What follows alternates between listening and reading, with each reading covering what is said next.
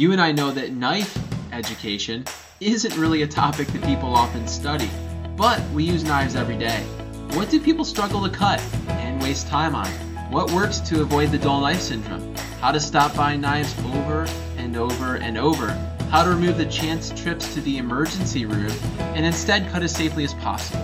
Join me on my journey to helping knife users who have lived and relied on their own personal experience and truly help them to tap into the knowledge of thousands, making that transition from knife guessing and struggling to knife experts. The 7 deadly sins of knife use. In the following series of episodes, we will dive into what not to do in the kitchen, also known as the 7 deadly sins of knife use.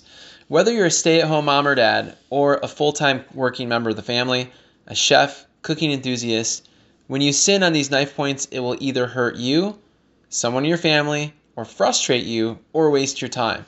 The consequences are often immediate, though sometimes you could get away with some of the sins for several dozen times before suffering the consequences. It's only a matter of time before they come back to bite you, your pocketbook, your fingers, or your schedule and time.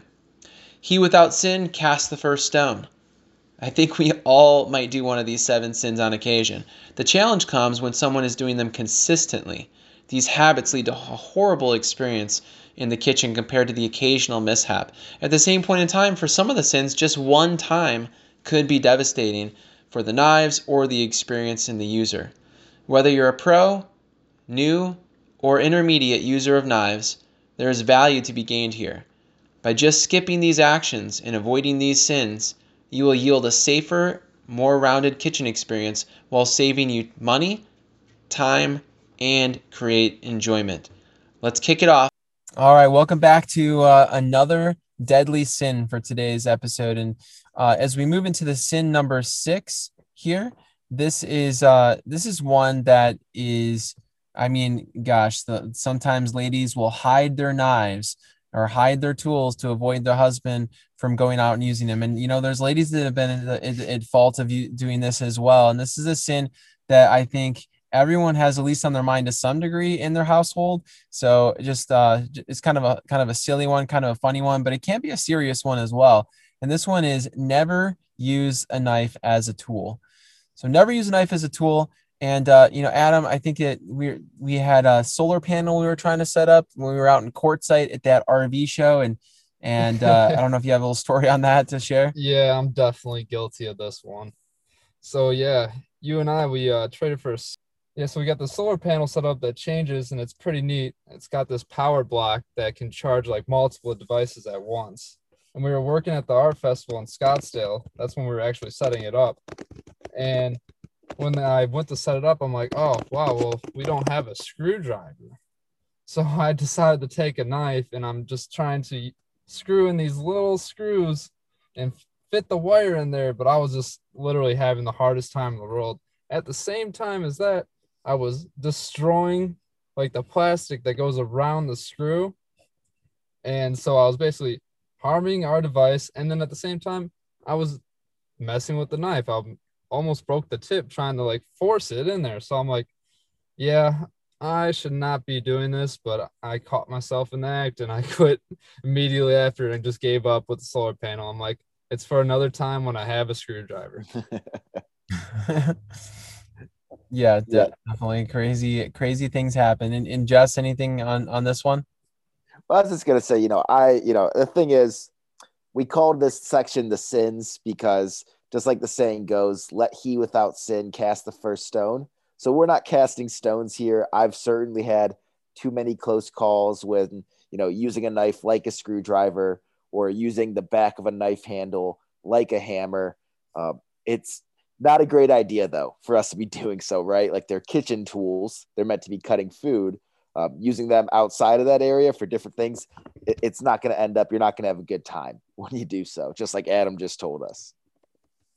Yeah, it totally makes sense. And just a couple of examples here you want to avoid, like do not just use a knife to open a can. Okay, like it's damaging the blade. These are high quality handcrafted tools that you likely have in your kitchen. And if you don't have high quality tools that are actually like high grade carbon surgical stainless or like high Rockwell hardness 50C or above, you're running into a place where you're going to break the knife while you're doing some sort of task, and it could cut you, and it's just a horrible idea. Sounds like a trip to the hospital. Yeah. And then of course, at that point, you're paying all sorts of money out of the pocket for your hospital trip there.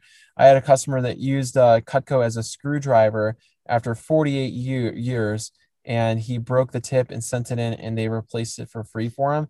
But the thing is, that's frustrating. You still have to pay for shipping. And so another client of mine actually built a castle using their tools from their knives. And in this story here, just looking at the letter that they had written to me about it, Jason has to see the castle I've been making in our family room. I don't know how I would have done it without Cutco. Our saws could not make clean cuts through thick corrugated cardboard and 1-inch thick sheets of styrofoam. And my scissors, razor blades, and box cutters were too small or flimsy to do the job. Cutco worked best. I could not use a scissors or box cutter to cut through the heavy vinyl flooring that I used to make the battlements on top of the castle. I also discovered, and this is like a castle, it's like, you can almost like walk into it. It's like over some people's heads. And anyways, I also discovered that I could not use some thick shears from our garage because it distorted the vinyl. They were also too thick and bulky to cut precise 45-degree angled corners. I also didn't want to invest in professional grade tools typically used to cut vinyl flooring. Once again, I thought this looks like a job for Cutco. The shears cut through the vinyl like butter.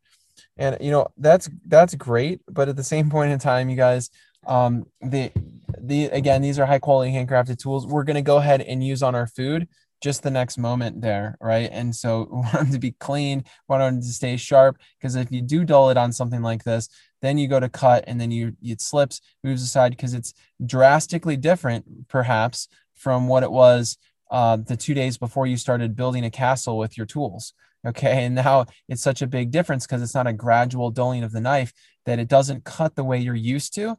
And I find that's the biggest difference that causes injury, is when something is very different from what you're typically used to.